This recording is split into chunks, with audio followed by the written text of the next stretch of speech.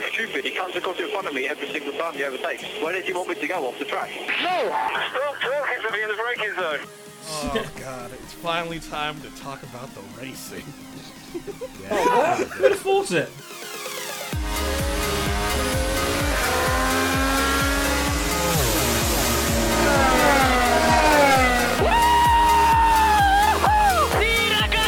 You've only gone and done it, mate. You are the world champion!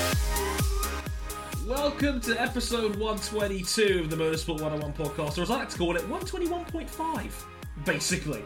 Again, as we mentioned, it was kind of a spur-of-the-moment thing to break this up into two, because the grid goal talk we had in episode 121 went on a fair bit longer than, we expected. It's like a lot to unpack. unpack. It is a lot to unpack, and we want to thank especially Hazel Southware, our lovely guest who is returning for this episode, as well as our super sub Zoe Hamilton, for just helping guide us along. And we hope that our discussion was able to just shed some insight, maybe change a few opinions, and just be entertaining as well. It's almost like they never left or something. But, shall we talk about some of the actual racing itself now? That'd be nice, wouldn't it? Is that a thing? So moving on from let's F1. talk a little bit of... besides F1, because there wasn't much to talk about besides that, really. But let's talk a little bit about Formula E, because we had, round 4 of their championship? Yes, round 4. Yeah, round 4. Round 4 of the Formula E championship in Santiago. Guys, bad news for fans of the Grand Tour, because the cheater actually won something, but it's the other cheater. It's T-Cheater, and he had a 1-2 finish. And How about that? I'm so stunned that this is the first ever 1-2 in this series. I'm really surprised that this is the first time. I was curious about that. Anyone's I am gone. not at all surprised that it's the first ever Dude, 1-2 you think you're... Formula E. You, Formula E is Gosh, really you- interesting for, if you look at any of the, it's very rare, apart from the people at the back of the grid, for teammates to end up qualifying or finishing close to each other. It's really not genuinely rare. yeah. It's weird because I remember I was watching the race and I saw the 1-2 and I remember I immediately thought has there actually been a 1-2 finish in Formula E before, and I couldn't think of one, so I thought that, so it turns out I was right. It turns out that there hasn't been one before, and this is the very first one, and it turns out our friend and yours, everybody's favourite, Jev, leads the way who to his I second actually Formula E thought this was his first career Grand Prix victory, only to realize he won in Montreal. Yeah, he won in Montreal. I was there. Hazel was there. Yeah. Nobody that win in talked about Montreal, that, of course. I was in the media center with Luke Smith, and I can't remember literally which of us said this, but one of us was it would be really Jev to win when nobody gives a shit.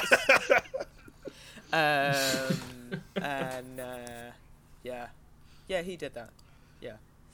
Yep, he did that indeed. Which there was a perfect storm of things that happened this weekend. One of which is that I wasn't in Santiago, which is why I can record this. Rather than just dribbling on something full of jet lag. But Kylie was there, Kylie Minogue, and Jev won, which are that's two of my goddamn favourite things. For once, Hazel, you didn't jinx one of your favourites for once. I'm actually very impressed. The Curse of Southwell didn't rear its ugly head here. Sort of. It did a little bit with Mitch Evans having a bad weekend. The Curse of Southwell. The Curse of Southwell did claim many faves, Sandberg crashing in Superpole and things. Oh man, can we talk about all the crashes in qualifying, because that was kind of so Formula E. Oh god. Very. I have probably never seen a more perfectly timed piece of comic television than when Jack Nichols and Dario Franchitti's commentary like hit a crescendo of panic and excitement as Andre Lotterer, the last out in Superpole, because he had the fastest time in group qualifying. And like we can talk about the fact that Andre has completely stepped up his fucking game in a minute, but like him coming out just as they're like, and can Lotterer is the only person who could be his teammate, and like basically as they said teammate, he just like perfectly stacked it into the wall. It was incredible. I've in some ways I've never seen anything. I mean, if he was like I would respect if he did it deliberately, because like it was a beautiful and pure moment in Formula E's history. And like I've been really worried about Formula E for partly because I work in it, and so like professionally I'm quite invested, but also like just concerned because like we've got all these manufacturers coming in and like all of the like proper dudes and whatever, and like maybe we're gonna like have to be boring and like proper now, and every single race of season 4 has been like increasing the level of hysteria and like general bonkersness in Formula E. It's like if you thought the first season was crazy, they were like, "No, we're gonna beat that." Yeah, I mean, like it's literally like hold my magnum of GH Mum, like watch this, guys. Like cutting to an aerial shot and then like seeing a shot 2 seconds later of Andre Lotterer literally ploughing into the back of his own man. Like it's like, oh my god! Yeah, I mean it's not even almost mounting, which is always a great thing. It's just absolutely ramming straight up the tail end of your teammate. Yeah, Lotterer went in dry, plowing and down the straight and just plunging into the back of your teammate. Were you on for a bet, Hazel, at how many sexually new you can get into one episode? Because you're doing quite well so far. Welcome to the Thirst Cast. We're recording a 2-parter now, and I've had 2 glasses of wine, so I'm sorry. I love that the Charlie's listening to our Discord just goes, Hazel, this isn't your fanfic. And it's like... oh... Are you sure about that? This is not alternate universe 1372 of the Formula E World Championship because we disapproved of the start times. Is that the reality where Dario wears a black t-shirt instead of a white t-shirt? Yeah, it's one of several, in fact. There's a few where he wears tie-dye. Ooh. Like, those are dark universes. I don't know, though. I mean, like, maybe there's a universe... There's almost like part of me where it's like there'd probably be a universe out there where we don't need Formula E because actually we didn't spend the 20th century destroying the planet. Instead, we invented good, efficient battery technology, and all cars are Formula E cars now, or whatever. Well, I mean, like the battery technology wouldn't have been like viable until like the 80s, where like we had computer systems like good enough to manage, you know, a massive turbocharger, which like feeds every F1 fanboy's like wet dreams, but we also have, you know, battery technology. That's true. I mean, like, because I mean, like, battery technology is the main thing that's holding back wide-scale electric vehicle development. Battery technology is also why the 20th century was so reliant on carbon fuel.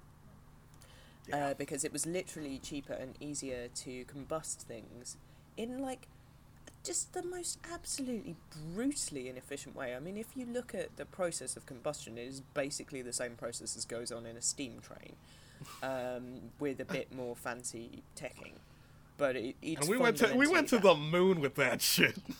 Well, no, I know, but like how? Yeah. Like compared to the incredible efficiency of electrical power for this kind of thing, and like the first electric vehicles were actually invented over 100 years ago, or in the 1800s. It's just that without any real way of storing large enough amounts of energy. Yeah, because up until like because batteries are an arse-ache to develop. Yeah, because up We've until just like never gone there. Yeah, up until like the 1910s, like the world land speed record were held by electric cars. Yeah, yeah, and like I can't think what point I was going to make here. Just like, yeah. It's a shame that we're only just getting around to it, but also that it's really great racing whilst we're doing it. But let's talk about shitty reliability. Audi. Lucas Degrassi like Lucas is 4 for 4 on mechanical retirements this season. That is like a Toro Rosso level of like being up shit creek.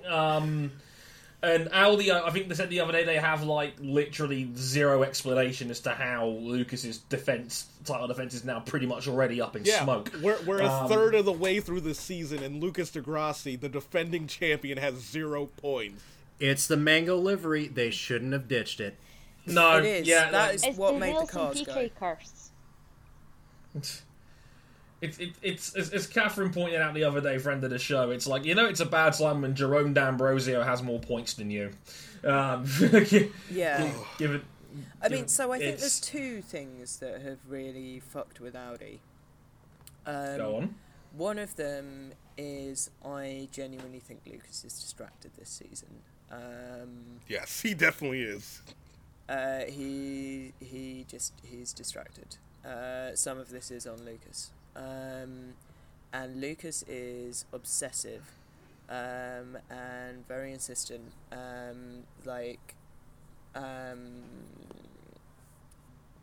But he is also quite like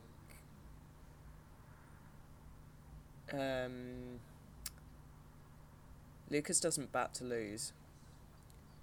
And Lucas had essentially had the team built around him. I know it had Daniel's name on it, but the team was very much built around Degrassi. And the Audi team is not really, actually. It's an Audi team that's built around doing things that Audi want to do. And that, I think, has changed a few dynamics within it. I think they have obviously had quite substantial... It's not like full personnel change, and Schaeffler are still making the powertrain, but there have been some shuffles. Franco Chiacchetti left, and he was a very important part of the team. And I think you do have to look at that, and then look at the fact that they have reliability issues. They also have straight up stupidity issues, like the thing with Daniel's car in Hong Kong should not have happened. There should not have been the wrong part in the car.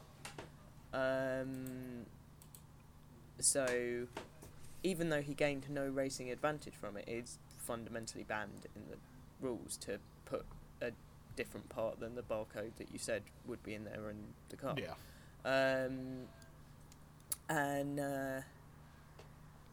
I think there's a lot of stuff that's going on. You can see the fact that Daniel is very, very focused, is rewarding him with better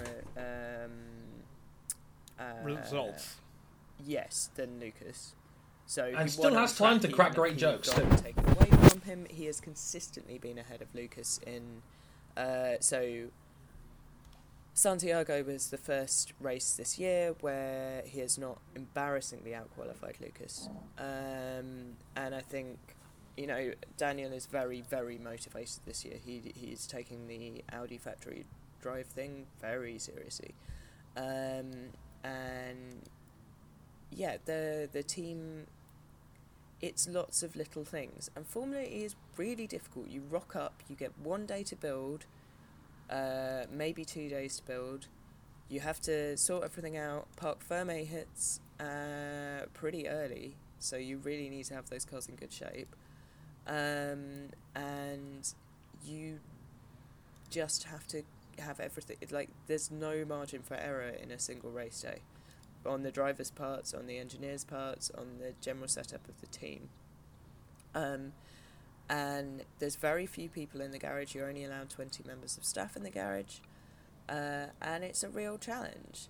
And the margin of making it work is so tiny that you can see both Audi and Renault, who have dominated the first 3 years in terms of the teams. There's never been so the situation we had going into Marrakesh, where neither Sebastian Buemi nor Lucas Di Grassi had a single point. You had never reached race 3 of a Formula E season without both of them having had a podium previously. And like, I don't know what it is in Renault. Probably the fact that they're leaving and resource has been pulled out a bit in advance of Nismo taking over the team. But both of the teams are pretty stricken, and they have just lost that very fine control that made it work. And you can see that Mahindra, that DS Virgin, that Techeetah have stepped into that gap, and that is what makes the difference at the end of the day. If you've got a fairly competitive powertrain, I mean, there's no fucking helping Andretti. They're just screwed. Yeah. Just stop mounting it transverse. Well, yeah, we're now in the crazy situation where Techeetah not only lead the Drivers' Championship, but they also lead the Teams' Championship, which is weird. Which they are the only customer team. Yeah, they're the only customer team, and they lead the Teams' Championship. I think their team being 50% Drays is absolutely the defining factor in this, personally. Please. We need more Andre-related content on the show. This show demands it. They don't look at me, man. I put in my fair share. At least I like to think so. But, Andre, previous to this weekend, and I think this might still stand, but I'd need to run the numbers again. But relative to the number of Formula E sessions that he had participated in, he had the highest number of or highest percentage of disqualifications ever seen within Formula E. Because he kept parking the car in the wrong place and doing stupid shit and whatever. Which, yeah, Andre in Hong Kong compared to Andre in Santiago. So, yeah, Techeetah are a customer team. They don't get the manufacturer testing time. They only had the Valencia test. That is the only time pre-Hong Kong that Andre had driven the car. Hong Kong was a write-off for him. He was pretty composed about it. And I think, it was sort of to be expected. By Marrakesh, it was obvious he was becoming frustrated. And that he wasn't content to not have mastered it. Which I thought was a potentially good sign. Because Andre is an incredible racer. He's never been in a series where he hasn't won. Apart from Formula 1, but that was once. And I was wondering when it would kick in. I was not ready for the way in which it kicked in. I don't think anybody was. God, if they hooked up the heart monitors that they put on Alan McNish to Mark Preston, I can guarantee it would have been very alarming. I really thought they were going to smash each other up, and I was quite into it. At the same time as gripping my face and screaming. God. Are you sure this isn't your fanfic? I don't know why everyone thinks this of me. I would know that I wasn't prepared for the way Andre Lauder stepped his game up, because I was watching something entirely different at the time all this was going on, and all of a sudden I hear Andre Lauder was in Super Pole. What? Andre Lauder is fighting for the lead. What? Yeah. The sound of a man that's done that before, but I had. Oh god. And I don't know, this whole situation to me, it really paints a picture that anyone could be Drivers' Champion this year. Well, except if you won the championship before. Besides that, anyone could be Drivers' Champion this year. Yeah, it's like, except for Lucas, obviously. But You say that like Nelsonio Piquet is not fifth in the standings right now. Yeah, and Buemi is fourth. And we haven't even mentioned Felix coming from 16th to finish in 4th, a real champion's drive, the one that could, if Felix goes all the way this year, which is looking fairly likely at the moment, the way Mahindra's going. I mean, that they pulled that 4th out of the fire this weekend. I mean, the way it's going, they could look back on this performance as one and say, it could have been won here at Santiago, given that Mahindra were having a real dog's dinner of a weekend until the race happened. Yeah. I mean, also, Mitch Evans came from the dead last of the grid with a 10-second time penalty, and he made up a phenomenal number of places. Which, he has been really quick in qualifying, but kind of not quite as able to manage the race as well as Nelson has in the first 3 rounds. Mitch was driving like he just heard that there was a 2-for-1 sale on pastel khaki shorts at Hollister, baby. Oh yeah. Somebody had said there was some, some new Instagram stickers only available if you scored points this race, and my God, he was going to get them. But yeah, he came from 20th to 7th. Mind you, there were 6 retirements. Yeah. It helps. But I think you shouldn't have to say, mind you, that there were 6 retirements, because just being able to finish is, an accomplishment. Yeah, I mean, given was two cars out at the start of the race. Yeah. Nick, what were you doing? It's okay. They shook hands about it. They were cool at the end. They were. Yeah, Nick's gonna buy Daniel a beer. Everything will be fine. Nick will probably make some really witty video about it on Twitter at some point. Taking leaf out of the Andretti book of throwing shade at the Grand Tour. We will settle this one way or another, like gentlemen. But it certainly helps. But it was a loaded race. But before we got into the weekend, we haven't even mentioned a couple extra things as well. Techeetah and Dragon Racing getting €15,000 fines. They tweaked the safety harness, apparently. This is in the wake of the new rules. This was the first weekend where the minimum pit stop time was removed. And, fines for everybody, yo. Fines for everybody. Yeah, so... So this was... so a lot of people were like, this is really inconsistent because, normally... Because Formula E are so brutal with penalties, given how few races there are. Daniel's disqualification. And over a technicality that absolutely gave him no on-track advantage. It could have in later rounds given him an on-track advantage, but in the context did not. But yeah, I was totally for that because it happens in bike racing on a semi-often basis. It's like Moto2 Nakagami had a podium place taken off him because he had a part that wasn't designated as well, even though it had no performance advantage. So I wasn't all surprised that I was like, oh well, yeah, if that's happened, he's going to get DQ'd. Was there any notification to what exactly the modification was? Because it was rumored that it was... so it was a non-standard but still technically safe fitting of the seatbelt. So the seatbelts this race were changed. So Formula E has normally used the quite complex single-seater harnesses that you would expect to see in, say, F2 or F1 or whatever. Obviously it is open cockpit racing, so that makes sense.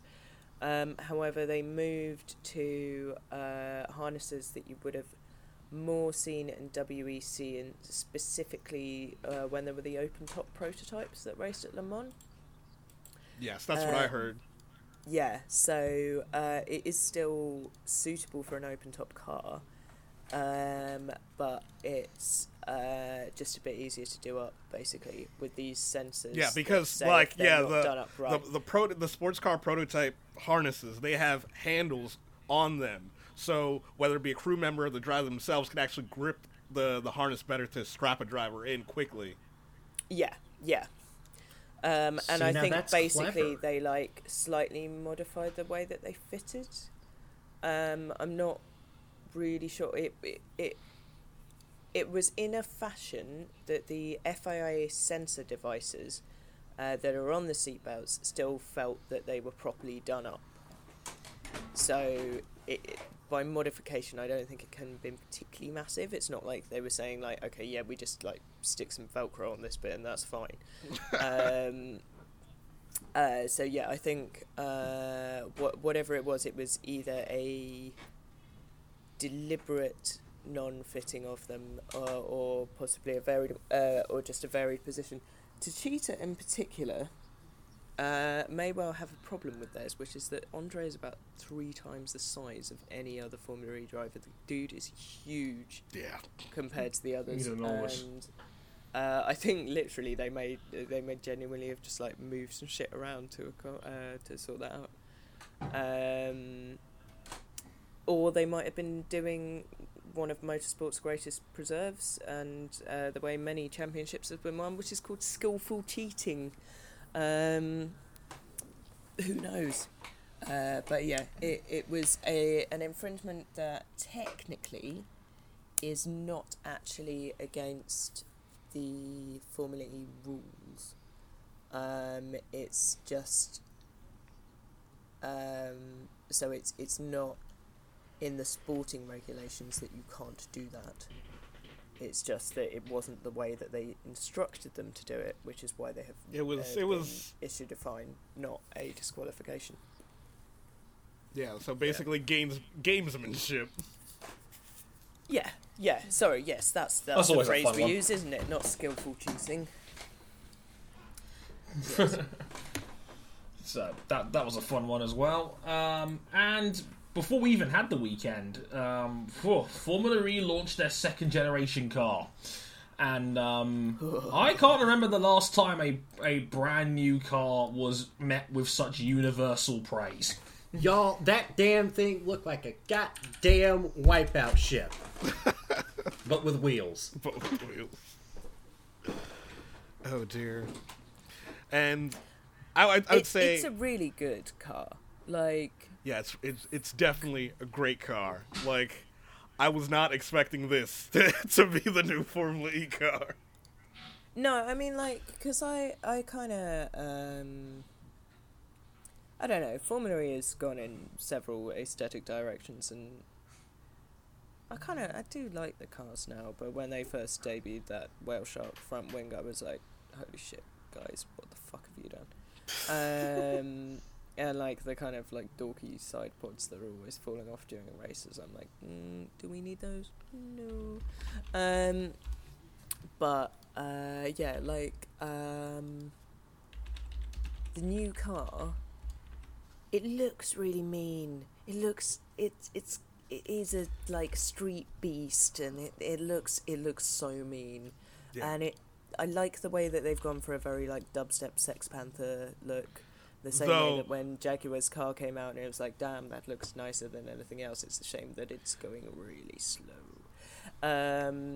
But yeah, I like that Formula E have just outright. So they did a massive rebrand this year, and a lot of it was very much based on thinking about how to fit into urban environments and how to fit into branding on everything from like street level advertising to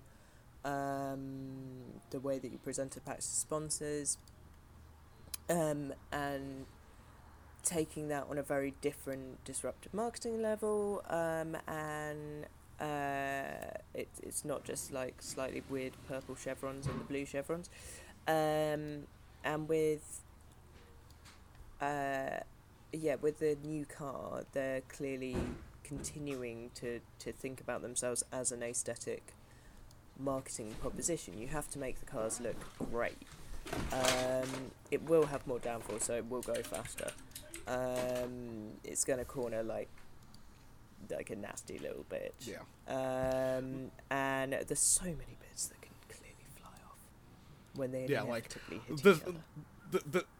Despite the series saying that we're not going to release any of the technical specifications until the Geneva Auto Show, one loose-lipped Lucas Degrassi has already stated that it should be capable of being easily going over 300 kilometers an hour, which is in old money 186 miles an hour. And I'm like, yikes. That's you'd have to get along straight, like based off of like the power increase that like it's estimated to be like up 67 or so horsepower up on the current car. Yikes, that's a lot though, given that they weren't pumping out that much in the first place, and to have a 60 horsepower increase is huge. Yeah. Though, my pet peeve with the current car, at first it was rumored that the car was going to have, like, no rear wing, and I was a bit on the fence about that. It seems like they were on the fence, too, and they decided to put a rear wing on it. And I'm like, you could have, like, not had the rear wing. It probably would have looked better. Yo, can we talk about the LED lights in the Halo? If used properly, that shit's going to be dope. It's not like you're going to be able to see it. It's not like you're When are we going to have a fucking night race? We're gonna have a fucking night race. It's too busy being like the holding pod to tell the fans that like the ship in front of you's got like missiles or something, like it's like something in the Wipeout games. Also, other random pet peeve about the Formula E rebrand. Thing I hate the most, that their new typeface doesn't have lowercase characters, so they decided, let's change the way how we spell Ypres to accommodate that. They have to make the brand louder, King. Like you have to have capital letters like Ypres. Like, that is the most pretentious nitpick I've ever heard on this show, King. And I've done over 100 episodes now. Like, holy cow! Like, even by your standards, that is bad. Oh dear. But like, I love the look of that car. I can't wait to see it in action. That looks awesome. I really can't wait for that. At Alejandro Agag, please put blue speed up pads around the racing line, please. I'm here for that. One thing I have to add is like with like both IndyCar and Formula E both releasing like their next gen car sort of thing.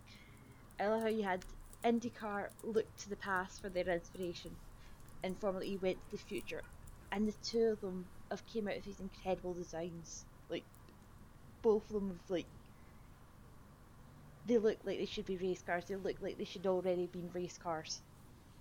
Yeah, because I don't want to like completely like be possessed by friend of the show David Land, but it's like, yeah, of course they're gonna look so good because they're spec cars. It doesn't matter how they look. King is like ticking all that guy quota for the day. Like, I mean, I love the look of the car, but it's pretty much the only reason why we're able to get cars that look so good because they're not really designed to be I mean, they are designed to be competitive, but they're not like designed to take every single advantage that the technical regulations has. Right. I'm fine with this. Yeah, I'm fine with this. I'm fine with this. Yeah, I mean, me too, surprisingly.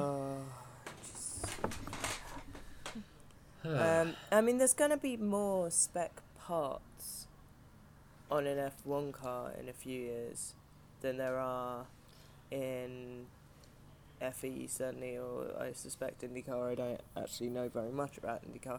IndyCar, the car is like nearly almost the entire thing spec in IndyCar. Okay. Yeah, I mean, like, yeah, by the time you get to, oh god, I mean, I know this is harking back to like last episode, but people who get like really animated about like the idea that you're banning something that isn't even being banned, we're so like fucking into the idea of banning shark fins, even though they make the cars faster and actually do improve racing. Ugh. Anyway, yeah, I mean, it's a fair point that actually the fact that you can entirely prescribe the shape of the car means that you can make you can design something pretty heavily. Yeah. And it's I have no issue with spec in certain degrees. Like, I think Formula E does it well, where, like, probably maybe the battery being spec, that's for competition reasons, but, you know, the fact that the powertrains aren't spec is really good, and the fact that the chassis has to be spec makes sure that the teams don't have to spend, like, pointless amounts of money doing aero developments in a series that's supposed to be about electric cars. Yeah, completely. And I think, I think that there's something incredibly important and which makes Formula E incredibly attractive in the fact that the cost is literally restricted. You know, the new Formula E car will cost, like, I think they were saying, like, 250,000? Yeah, Maybe I even think. less than that? Yeah, I forgot. I definitely saw a number somewhere around there. Yeah, But, like, Alejandro had said that's- what the new cost cap was going to be for next year. It was about a 40% increase, despite there being, like, less cars. Yeah.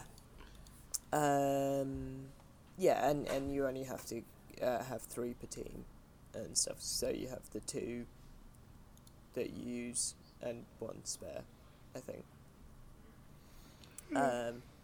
For, you know, if anyone waymes it an FP2, maybe. I don't know. I don't know how that would work, actually. Okay. But yeah, it's a great car. It's gonna look really mean and really good. And I'm kind of, there's a lot of people who are like, oh, but it still sounds shit. It's like, well, Fuck off. deal with it. Yeah, I mean, really, it's just like, oh, what are you doing then? Are you watching, like, They British probably touring weren't cars? watching anyway. Yeah. Like, Well, no, exactly. I mean, they're not watching anything, is the thing. Yeah, they're not Like- watching anything. You know, the they're people watching for who the grid goals, say obviously. they don't watch F1 anymore because the noise changed. It's like, well, you're not watching F1 then, so, like, Yeah, go so fuck yourself. so yeah, apparently the numbers for next season, the cost of the, like, including the cost of the powertrain, which is capped at €250,000, the cars won't exceed 817,000 euros next year. you could almost buy a season ticket for F1 races for that sort of money. Wonderful.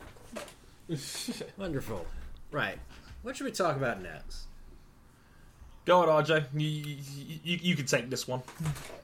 Let's talk about the Daytona 24, no, the Bathurst 12. What about the Dayhurst, the Bathtona 36? Bathtona sounds funnier. We'll go with the Bathtona yeah. 36. Let's hit the high points here. Fernando Alonso was there for United Autosport at the Daytona 500. Excuse me, the Daytona 24. Wow, we're really jumping Yeah. the gun on this breaking Yeah. news. Yep, Wow. yep.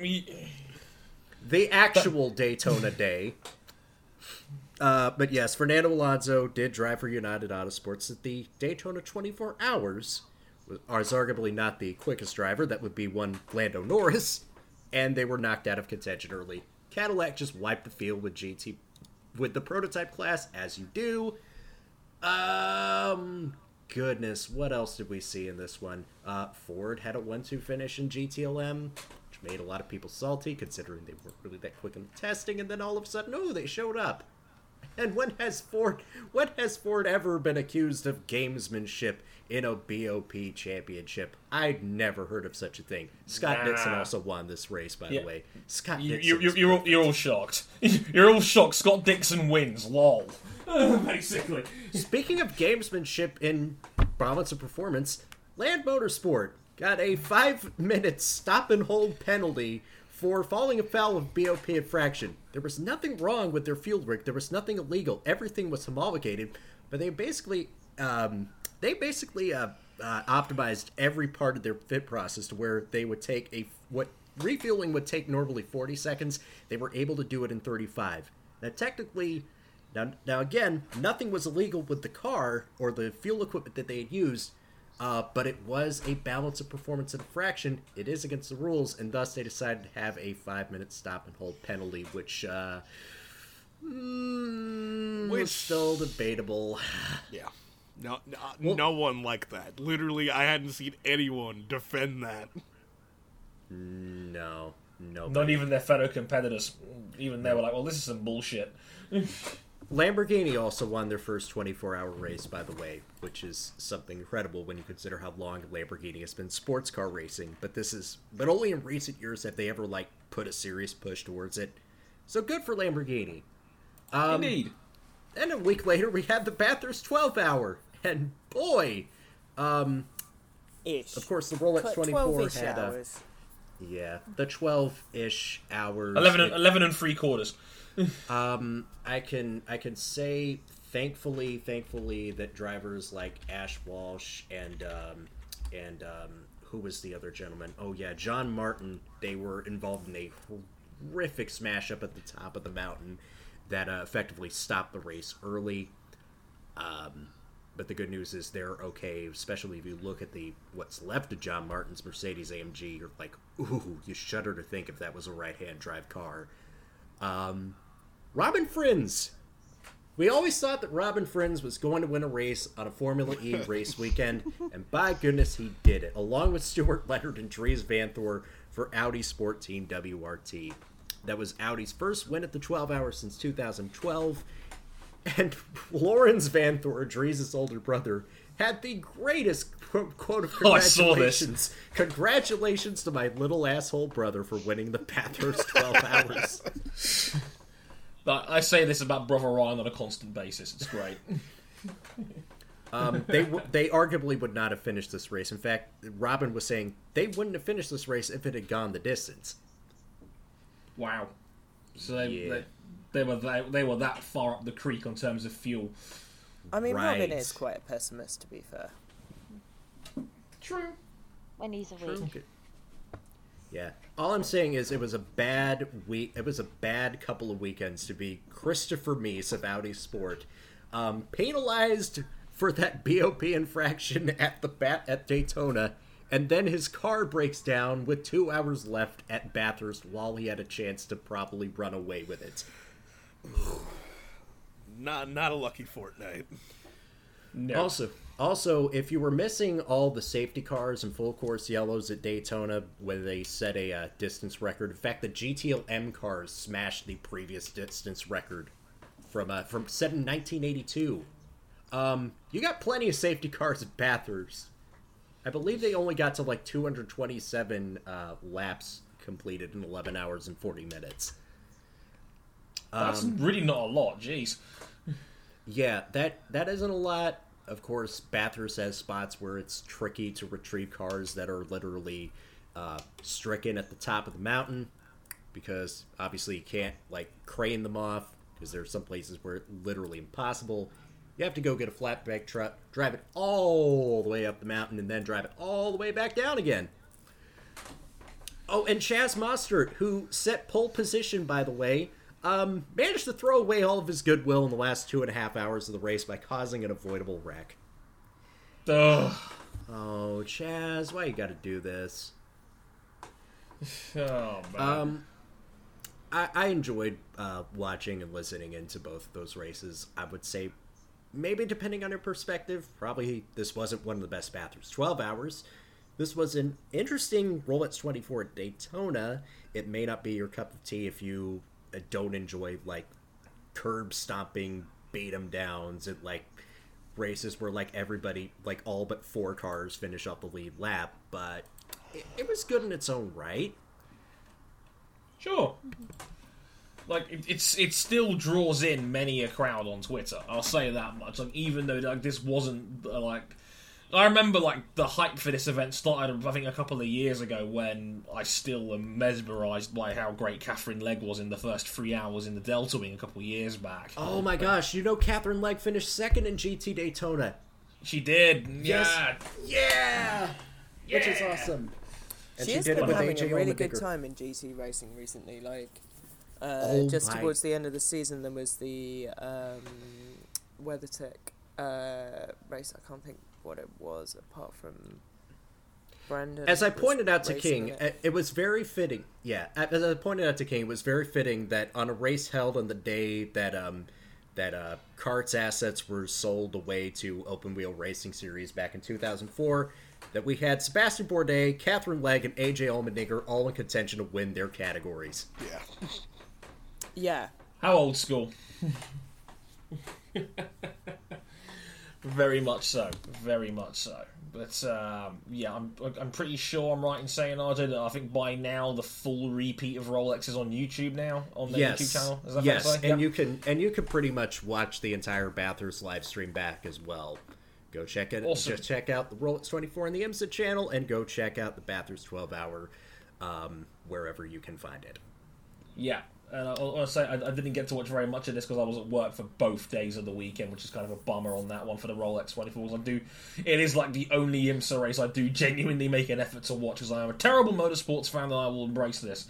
But I did get to see Lance Stroll out there in the wet. But like Lance Stroll was killing it out there for the very time I saw out there. So like Stroll is going to be so good one day. He's going to be so good. Yeah, like, Lance Stroll, he learnt nothing from Felipe Massa. Yeah. He certainly didn't learn anything about wet weather driving. That's true. Like that'll be fun. Like him, Lando Norris as well. Awesome. Keep an eye on those guys. They are going to be excellent races one day. Oh, let's talk a little bit about the Race of Champions as well. And it's actually quick show of hands. Who actually watched the Race of Champions?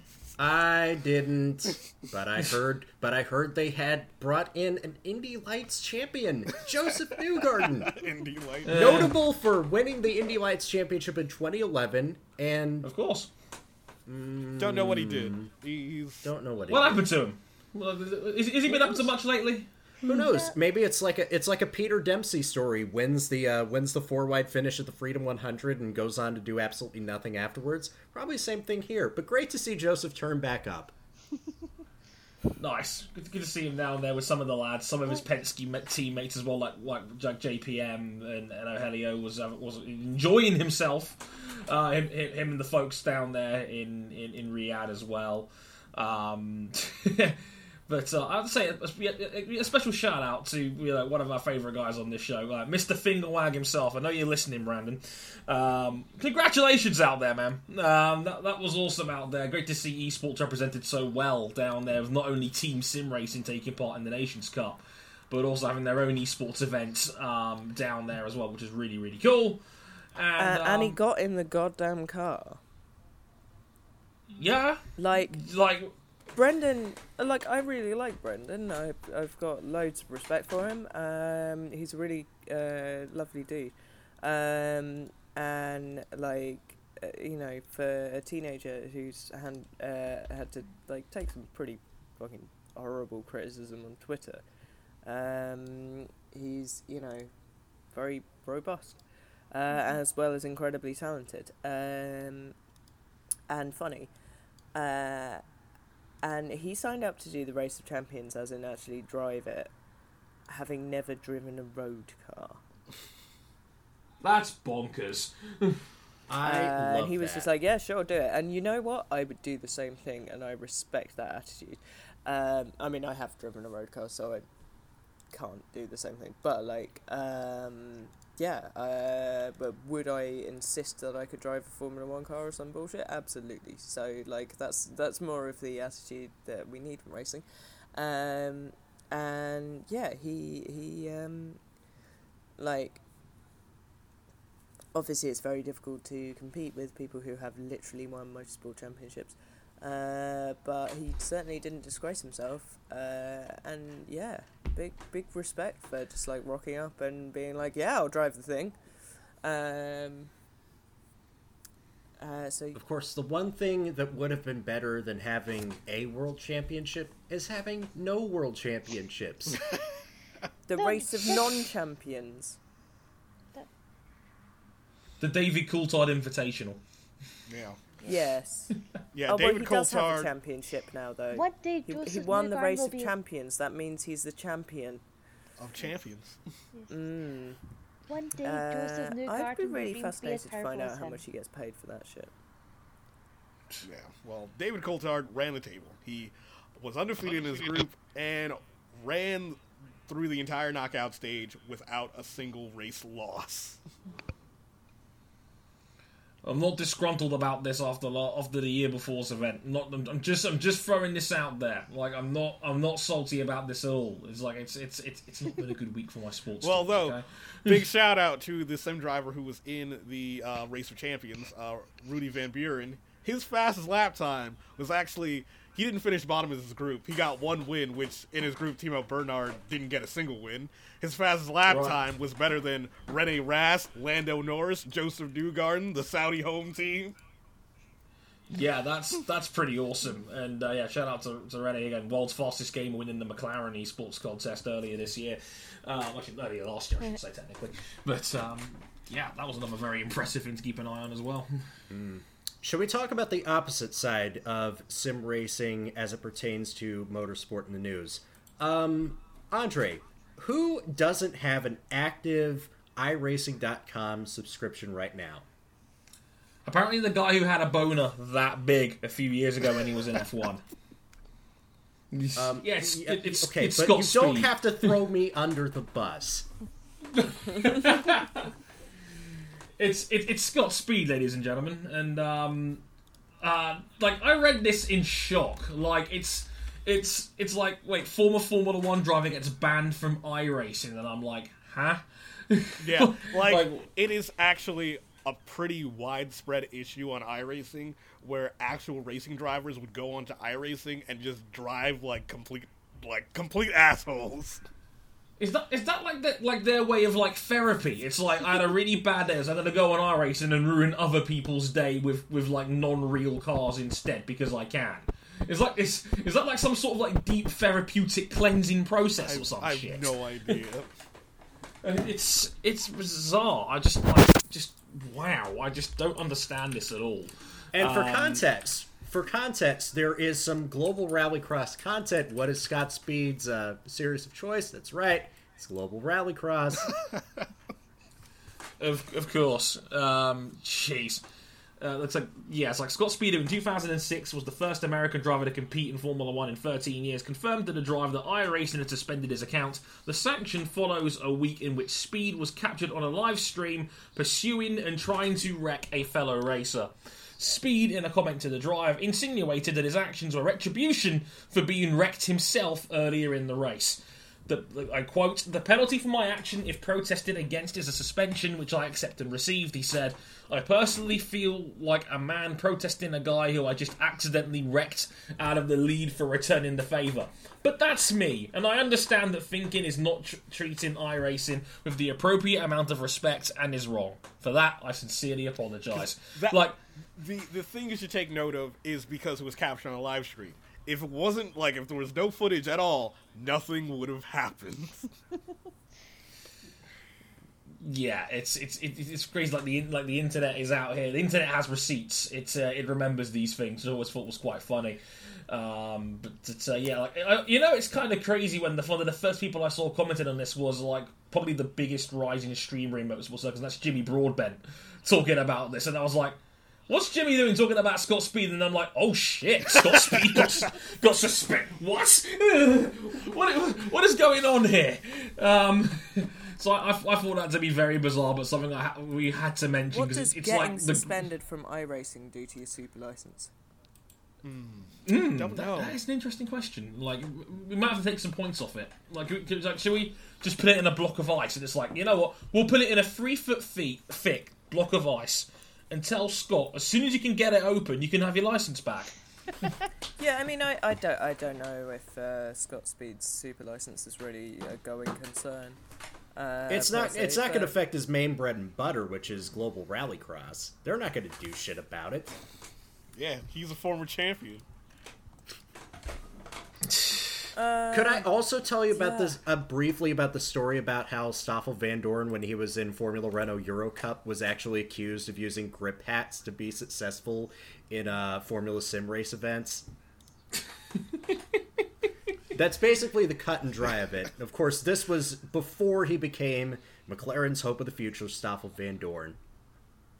And also, I should correct myself. Scott Speed is not the former champion. He is the reigning, defended, undisputed, 3-time world global rallycross champion. I was about to say, didn't he win it there?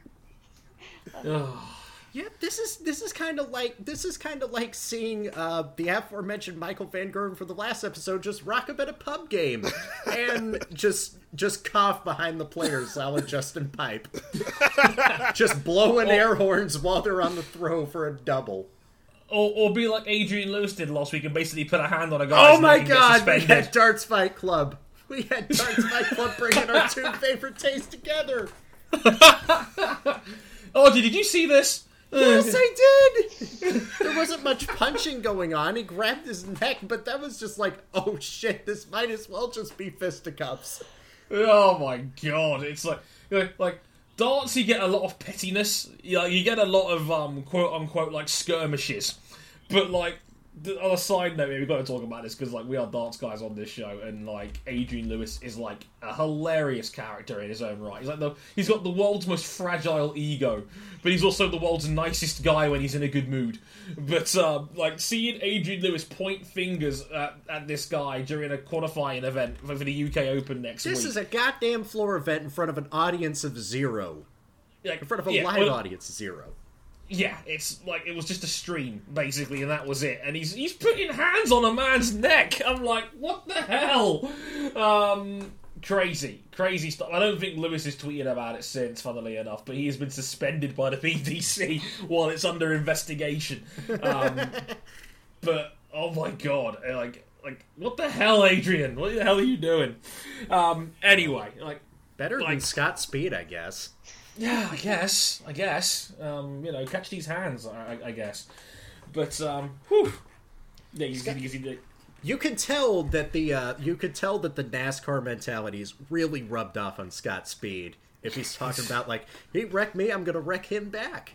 Yeah. At least he didn't go like full Nelson PK. Don't ever go full Nelson PK. And if you're gonna go full Nelson PK, like aim for the body, not the helmet. Don't forget that. My team that's the Nelson PK. No teasers needed.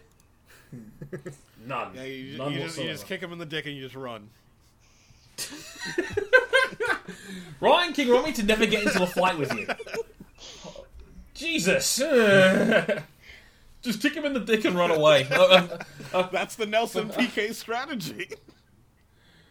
Sounds like a plan, yo. Sounds like a plan. He proceeded to hit my face with his... As a journalist, I have to issue that I do not believe these things about Nelson Piquet. No. Personally, make these allegations. It's not allegedly. This actually happened in a NASCAR Truck Series. Oh, yes, it did. This happened in a NASCAR. Yeah. Wait, yes, I do remember. Nelson this. Piquet actually did this. Yes, he did do that, didn't he? Oh, fair play. Carry on. Okay. On the subject of Brazilian second-generation drivers who have driven in NASCAR and now drive open wheelers, Dale Coyne are about to confirm that Pietro Fittipaldi and Zachary Claima de Mello, or Pietro Zachary Claima Fitta de Mello Paldi, as they called him, are going to split the number 19 car. Hashtag 2 guys, 1 car. Oh. King, go away. King, I'm gonna fight you. Like, what? I'm just stating fact. I'm not making any obscure references, Dre. Pietro Fittipaldi will start his schedule at Phoenix. ISM Raceway. That's still so weird to say. It'll be the second round of the championship. Fittipaldi will also drive the Indianapolis Grand Prix, the Indianapolis 500, the Texas Oval, and then the road courses at Mid-Ohio, Portland, and Sonoma, with Zachary Claimo getting the other races and potentially a 4th Indy 500 car alongside Sebastian Bourdais, Pippa Mann, and Pietro Fittipaldi. R.I.P. TBA. Yeah, the sad news that TBA is ending their career in IndyCar. Nah, TBA will return. On a hiatus. TBA will return next year. He's taking a Mickey Hakkinen-Lempf sabbatical. Oh goodness. How strong of you are a believer in the theory that you can only beat who's ahead of you? Very strong. Strongly. Very strong. I don't support this view, but that's because I work in Formula E.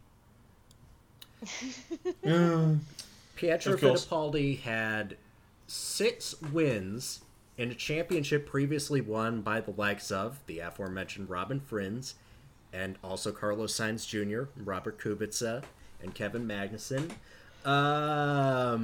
But it wasn't a very good field in Formula Yeah. V8. Just so we can reiterate, one of the reasons why Pietro Fittipaldi decided to come to IndyCar, not Formula 2, is because Fittipaldi received 0 super license points for winning the championship last season because Formula V8 couldn't keep the minimum of having at least 12 drivers in every round, so they forfeited their rights to any super license points. Yikes. That's brutal. It's a shame because Formula V8 3.5 has been like obviously Renault themselves abandoned it a while ago, but it's been a really good racing series, and I was sad to see it go. Indeed. I actually genuinely rate young Fittipaldi, and kind of have like a slightly great anecdote from Marrakesh with him. Or not really. Didn't he do Marrakesh. really well with the rookie test, too? He did all right, actually. Yeah. I mean, the thing about the rookie test is, like, they were rookies, but the teams were genuinely testing. Testing time in season for Formula E is pretty limited on the current cars. So you can't necessarily judge any times off what they were doing. He wasn't Right. the fastest, but he was far from the slowest either. Him and Paul di Resta seemed to do a good job for Jaguar. Jaguar seemed pretty pleased.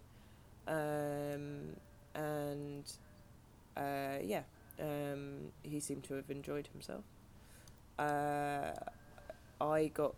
So there's not very many flights into or out of Manara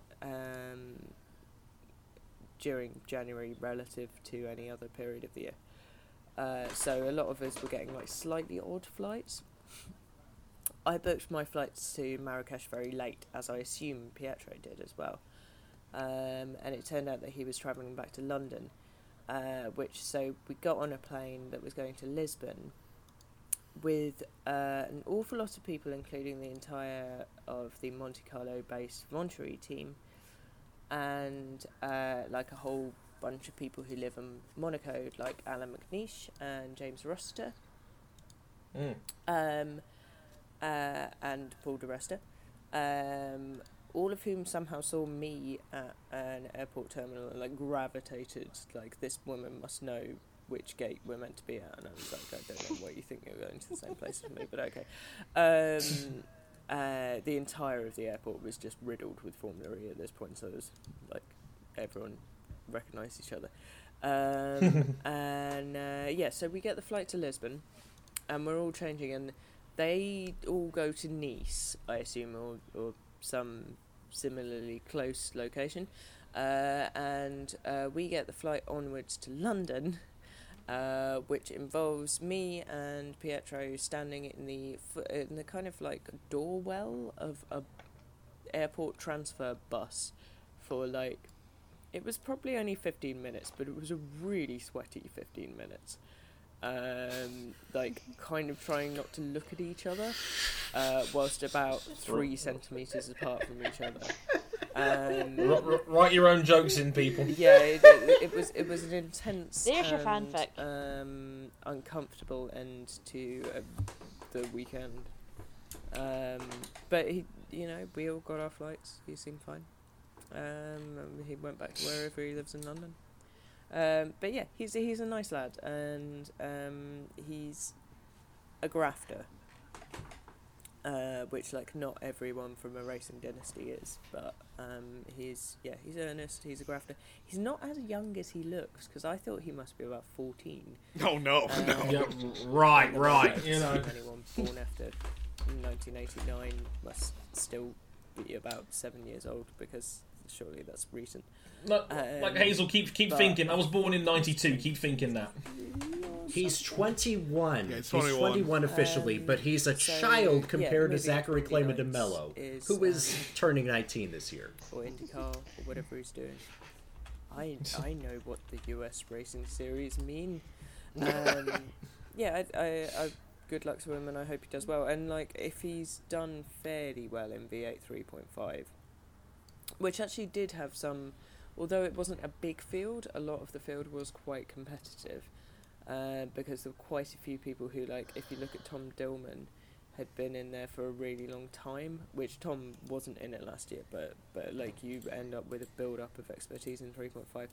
And also, 3.5 is obviously pure combustion, so that experience will map very well onto going into an IndyCar as opposed to going into something like a hybrid. I mean, they run turbos in IndyCar. Or Formula E. So yeah, go on, Pietro, have a good time. Hazel, don't worry. If the races will be up on YouTube quickly enough, we will be able to follow them. I will give you updates on them. Jimmy Vasser's back too. Oh god. Jimmy Vasser's bought into part of Dale Coyne, specifically the number 18 car, which looks gorgeous, by the way, and so do those two Fuzzy Vodka cars. I never thought I'd be throwing praise to Fuzzy Zeller in any one of his endeavors, but man, those cars, especially Pickett's number 21, God, yeah, they picked the right shade of green for that Carpenter cars this year. The number 18 team is now Dale Coyne Racing, with Vasser as in Jimmy, the 1996 champion, and Sullivan as in... Wait, who's the Sullivan? Is it the same Sullivan from KVSH? Yes. I think it is. It's James Sullivan. Oh, okay. So, yeah, But like, Jimmy the livery Vasser is back. stunning. Yeah. It Vasser's looks like back. a late 90s Jordan. It does, like, the whole, like, Benson and Hedges and, like, you know, the whole, like, I don't know what the hell they call it at the front of the car on the side of, like, the mouth. That was really cool. That's one of my favourite ever racing liveries, I have to say. Admittedly, But, the Coyne car, the render looks terrible, but when you saw the car at testing, it looks much better in real life than in the render. Similar to the one we had revealed today, Tuesday, February the 6th, King, you have strong feelings about Scott Dixon's new sponsor. Oh, yes. Scott Dixon's new sponsor is PNC Bank, which is my bank. And, yeah, most likely the reason why they decided to become Scott Dixon's sponsor, because he drives for Chip Ganassi Racing, and Chip Ganassi's from Pittsburgh, and PNC Bank is a Pittsburgh bank. Did Chip, like, literally walk into his local branch and go, you know, guys, I've got a great idea for you? Yes, literally, Chip Ganassi and Chip Ganassi Racing are both customers of PNC Bank. Of course they are. That's the most Chip thing I've ever heard in my life. Just put some French fries right in the middle of that sub sandwich, buddy. Oh my god. Oh, quote God. from Chip: "As a Pittsburgh native, PNC was a trusted brand I grew up with. I opened my first account as a teenager, and that relationship later expanded to include my business financing." This is going to get really awkward in case Chip Ganassi ever finds any trouble with his business soon. Oh my god. Can I just say that after Thomas Webb said it to me on Twitter, I can no longer see that car as PNC. It's the Iron Brew car. It is the Iron Brew car. Nah. It is very blue, and like if this was OSW review, like the watt bar for that car would absolutely be an Iron Brew. Now I just need to look at my credit card to realize it's not. Now, I am going to make up a wee box of sweets, and it's going to be all Iron Brew bars. Zoe, I Iron don't Brew know. fudge. Gotta get I on that. still think, and I know we talked about this earlier, but I still think the Season 2 Andretti Formula E car was more Iron Brew. Oh my goodness, yeah. It was Yeah, it was. reminded me of the Blue Falcon from the F-Zero games. More Yes. than anything. Uh-huh. It absolutely was. Like I'm not denying that for a second. That was absolutely what it was. Whew. But guys, I think we're just about done here. No, we got Oh. one big story left. Go Oh, on. yeah. IndyCar is, testing. Oh, not that one. Yeah, testing their windscreen at which I'm just gonna say the Raceway in Phoenix because I'm not using their corporate name. No, fuck that. Like, I'm never going to get used to it. I'm not going to even try and get used to it. It is weird that they've named the Raceway. Fuck that. It is not the first time that has happened in the United States. Charlotte Motor Speedway, who decided we're going to be like Lowe's Motor Speedway after that Lowe's hardware store. Auto Club Speedway, formerly California Speedway. Yes. The annual challenge of Spielberg. But, King, I didn't want to upset the F1 fans by talking about the bloody shield, you know. No, it's a windscreen here, Dre. It's a windscreen. Sorry, my bad. I forgot the technical term. No, because anytime we mention the Shield, we have to play, Shield's entrance music. Oh, you mean the one with the acronym? Yeah. Of course. Sierra Hotel, India, Echo, Lima, Delta, Shield.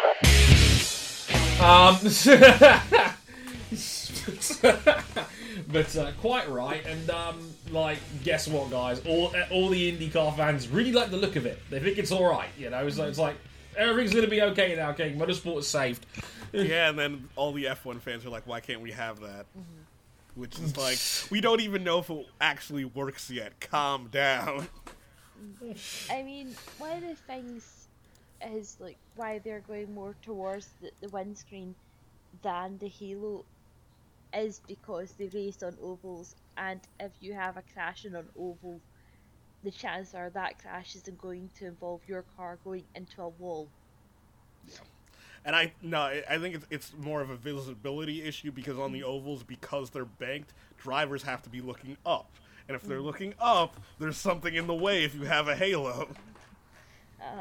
That too, but I think it's also a safety thing. It works. If it was like F1, it's just roads and street courses, it'd be fine. I mean, the halo structurally would be fine in IndyCar because it is.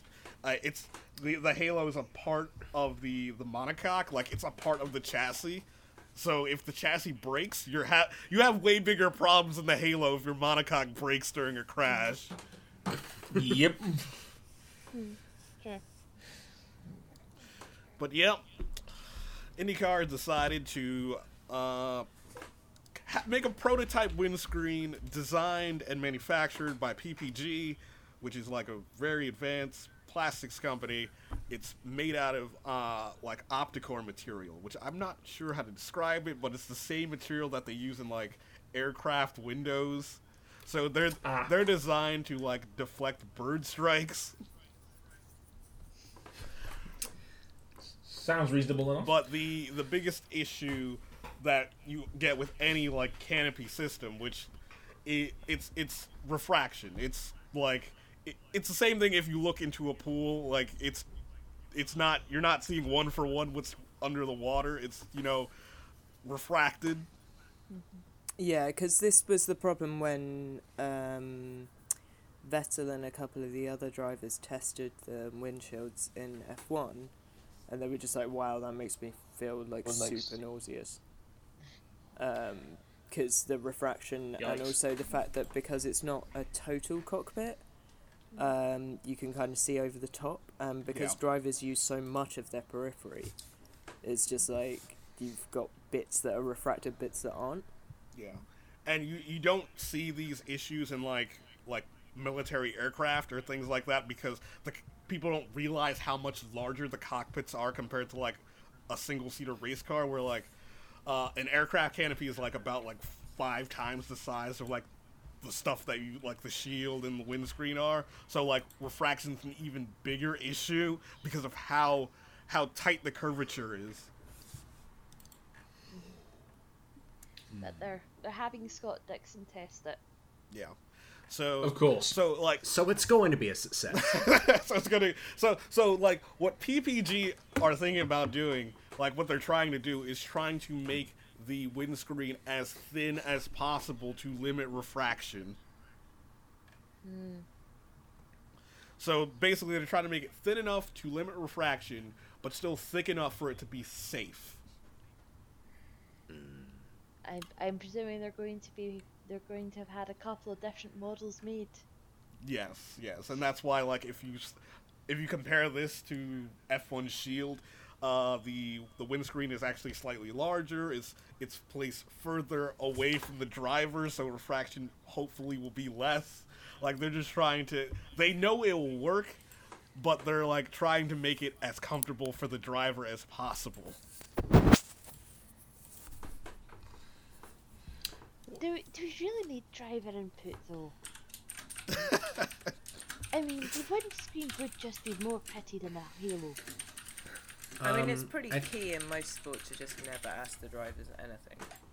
Yeah, don't ask them for their opinions of anything. But I do want to try and sign off here on one note. I think that everybody should value at least one driver's opinion on the world today.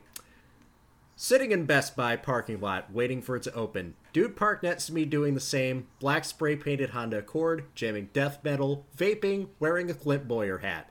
Hashtag America. 10:08 a.m., February 6, 2018. Ralph Dale Earnhardt Jr. at Dale Jr. Oh my god. Daytona 500's in 2 weeks, y'all. Boy.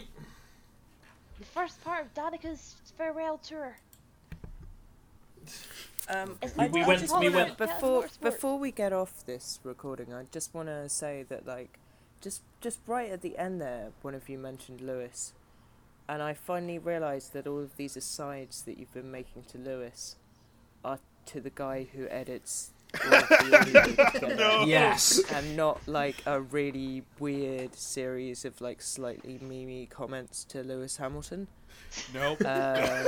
Quite frankly, both could I've just been qualify, living but a slightly different world to all of you for this podcast duration. It's like a very slightly different world.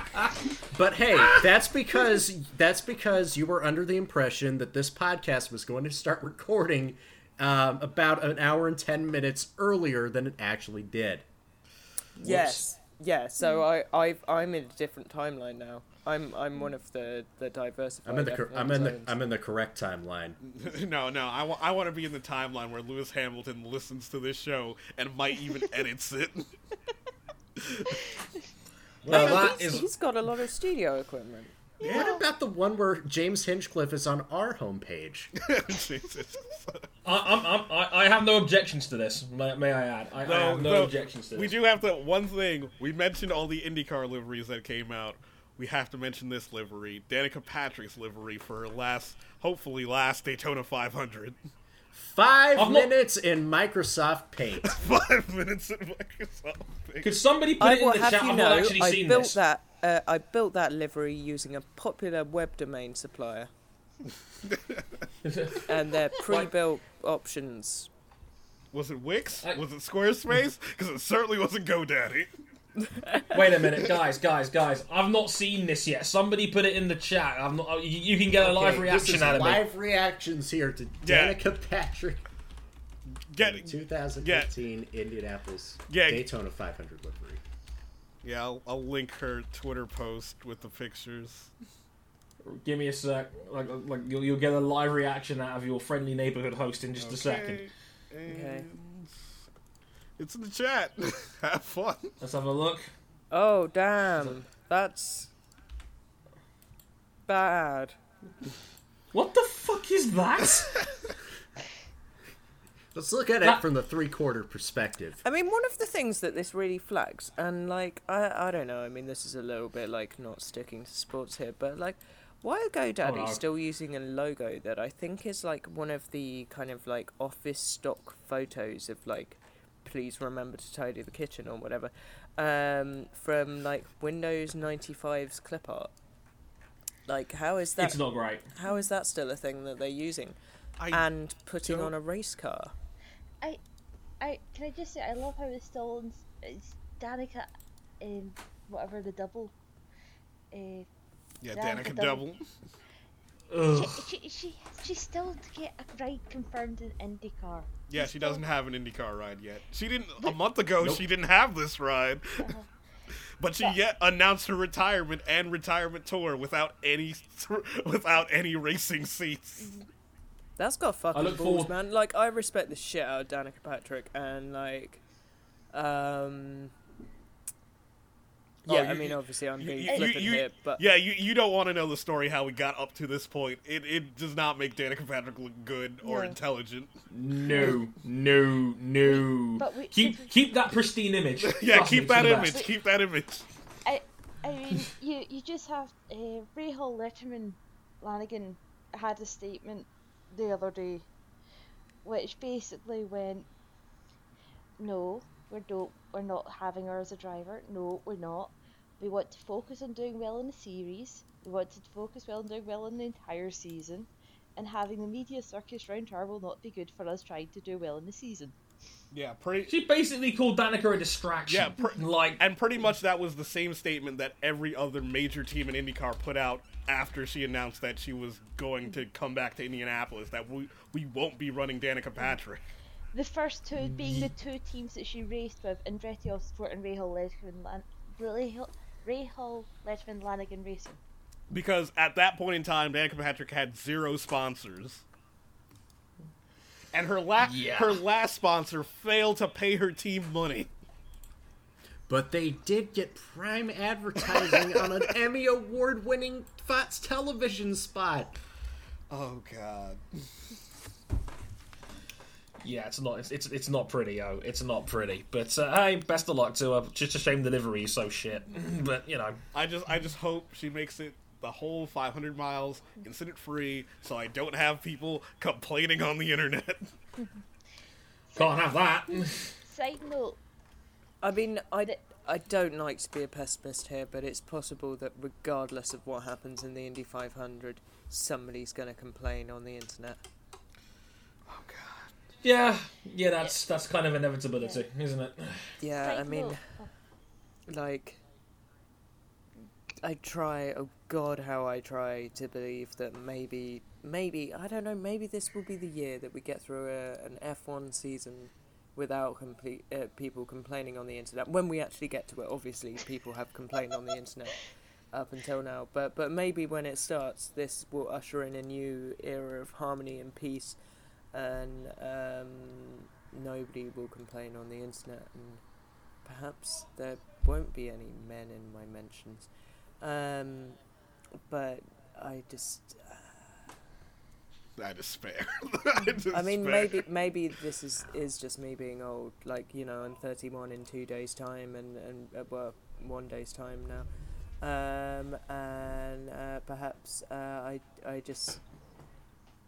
just lost that sense of magic. But I think people are... What maybe my biggest prediction for motorsport in 2018 is that some fuckers sure are going to complain on the internet. Yeah, that's a given. Yeah. Oh, God, I hate individualism with a passion. That's a bit of an over-exaggeration, but fine, we'll close on that. Yeah, and on that note, it's time to end the show. But just before we go, Hazel, tell the good people at home where they can find you. So you can find me, I write for eracing.net, I write for Crash sometimes, I write for Drive Tribe now, which is exciting. Awesome. I write occasionally in various other places, like Medium and for Sissy Metric about different things. And I still sometimes do music journalism. Sweet. But so for like the BBC and various other places. So you can stalk me anywhere really. But the best place to stalk me is if you follow me on Twitter as H Southwell, spelt all the ways you would expect, FE, because I am the only racing journalist to have tied my flag to the electric pole and Yeah, everyone's still in the not F1 gone camp. for racing or F1 because my name's too long. But Yeah, thank you for having me. Oh, it's our pleasure. You're welcome back anytime, Hazel. God damn. It's been an absolute blast to have your insight on the show. And on a sincere note, Hazel's one of the finest writers in motorsport, in my humble opinion. So if you're not following her, what are you doing with yourselves? Get on that already. Take it from me, like a good chunk of shit I've done recently has been based off some awesome journalism that Hazel. The first that may not have known, I mentioned it in said video, but if you never saw my video blog on the Confessions of a Closet Hamilton fan, I would never have made that video if it wasn't for Hazel's piece about it on a Medium page. So, you know, I'm just pointing you guys in the right direction if you haven't already. But just before we go, basically you can find us one more time: YouTube and Facebook.com/Motorsport101, Twitter at Motorsport_101, full of pictures of our selfies now because that's always fun. Thanks RJ for that one. I see you over there. But I also got our Twitters, all personal Twitters as well, at Harrison101HD, at Ryan Eric King, at WeZoe, at RJ O'Connell, and as mentioned, at H Southwell FE as well. And if you really, really like us, you can back us on Patreon at patreon.com/Motorsport101. Again, you can back us there. $5 gets you early access to both this show and Bike Live, which will be back next week. And that'll be a special one because it'll be episode 46. We're totally not talking about Valentino Rossi. Just saying. But also, I'll say this, I said it on Twitter earlier in the week, but I'll repeat it here as well real quick. That'll be the final fortnightly episode of Bike Live. We are going back to weekly shows in the middle of February for Bike Live. So, getting ready for the World Superbike season as well. So, our World Superbike season preview will be in 2 weeks' time. So, check that out as well. It's bound to be great. Will Jonathan Ray make it 4 in a row? Probably. But, all the good stuff heading into the 2018 World Superbike season as well, coming up real soon with me and Lewis. Right, that I think just about does it for this double episode of Motorsport 101. I hope you guys enjoyed both shows. And, yeah, we'll catch you guys soon. Thank you very much for listening. And sayonara. Later, y'all. Bye. Bye.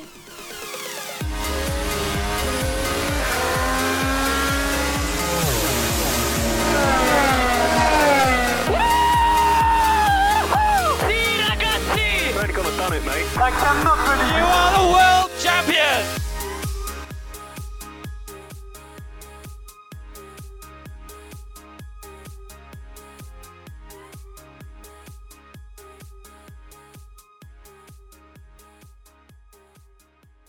Oh, I can't believe we didn't get to mention this throughout the entire 2 episode span that, man, Dre, the Patriots lost the Super Bowl. You are all gonna pay.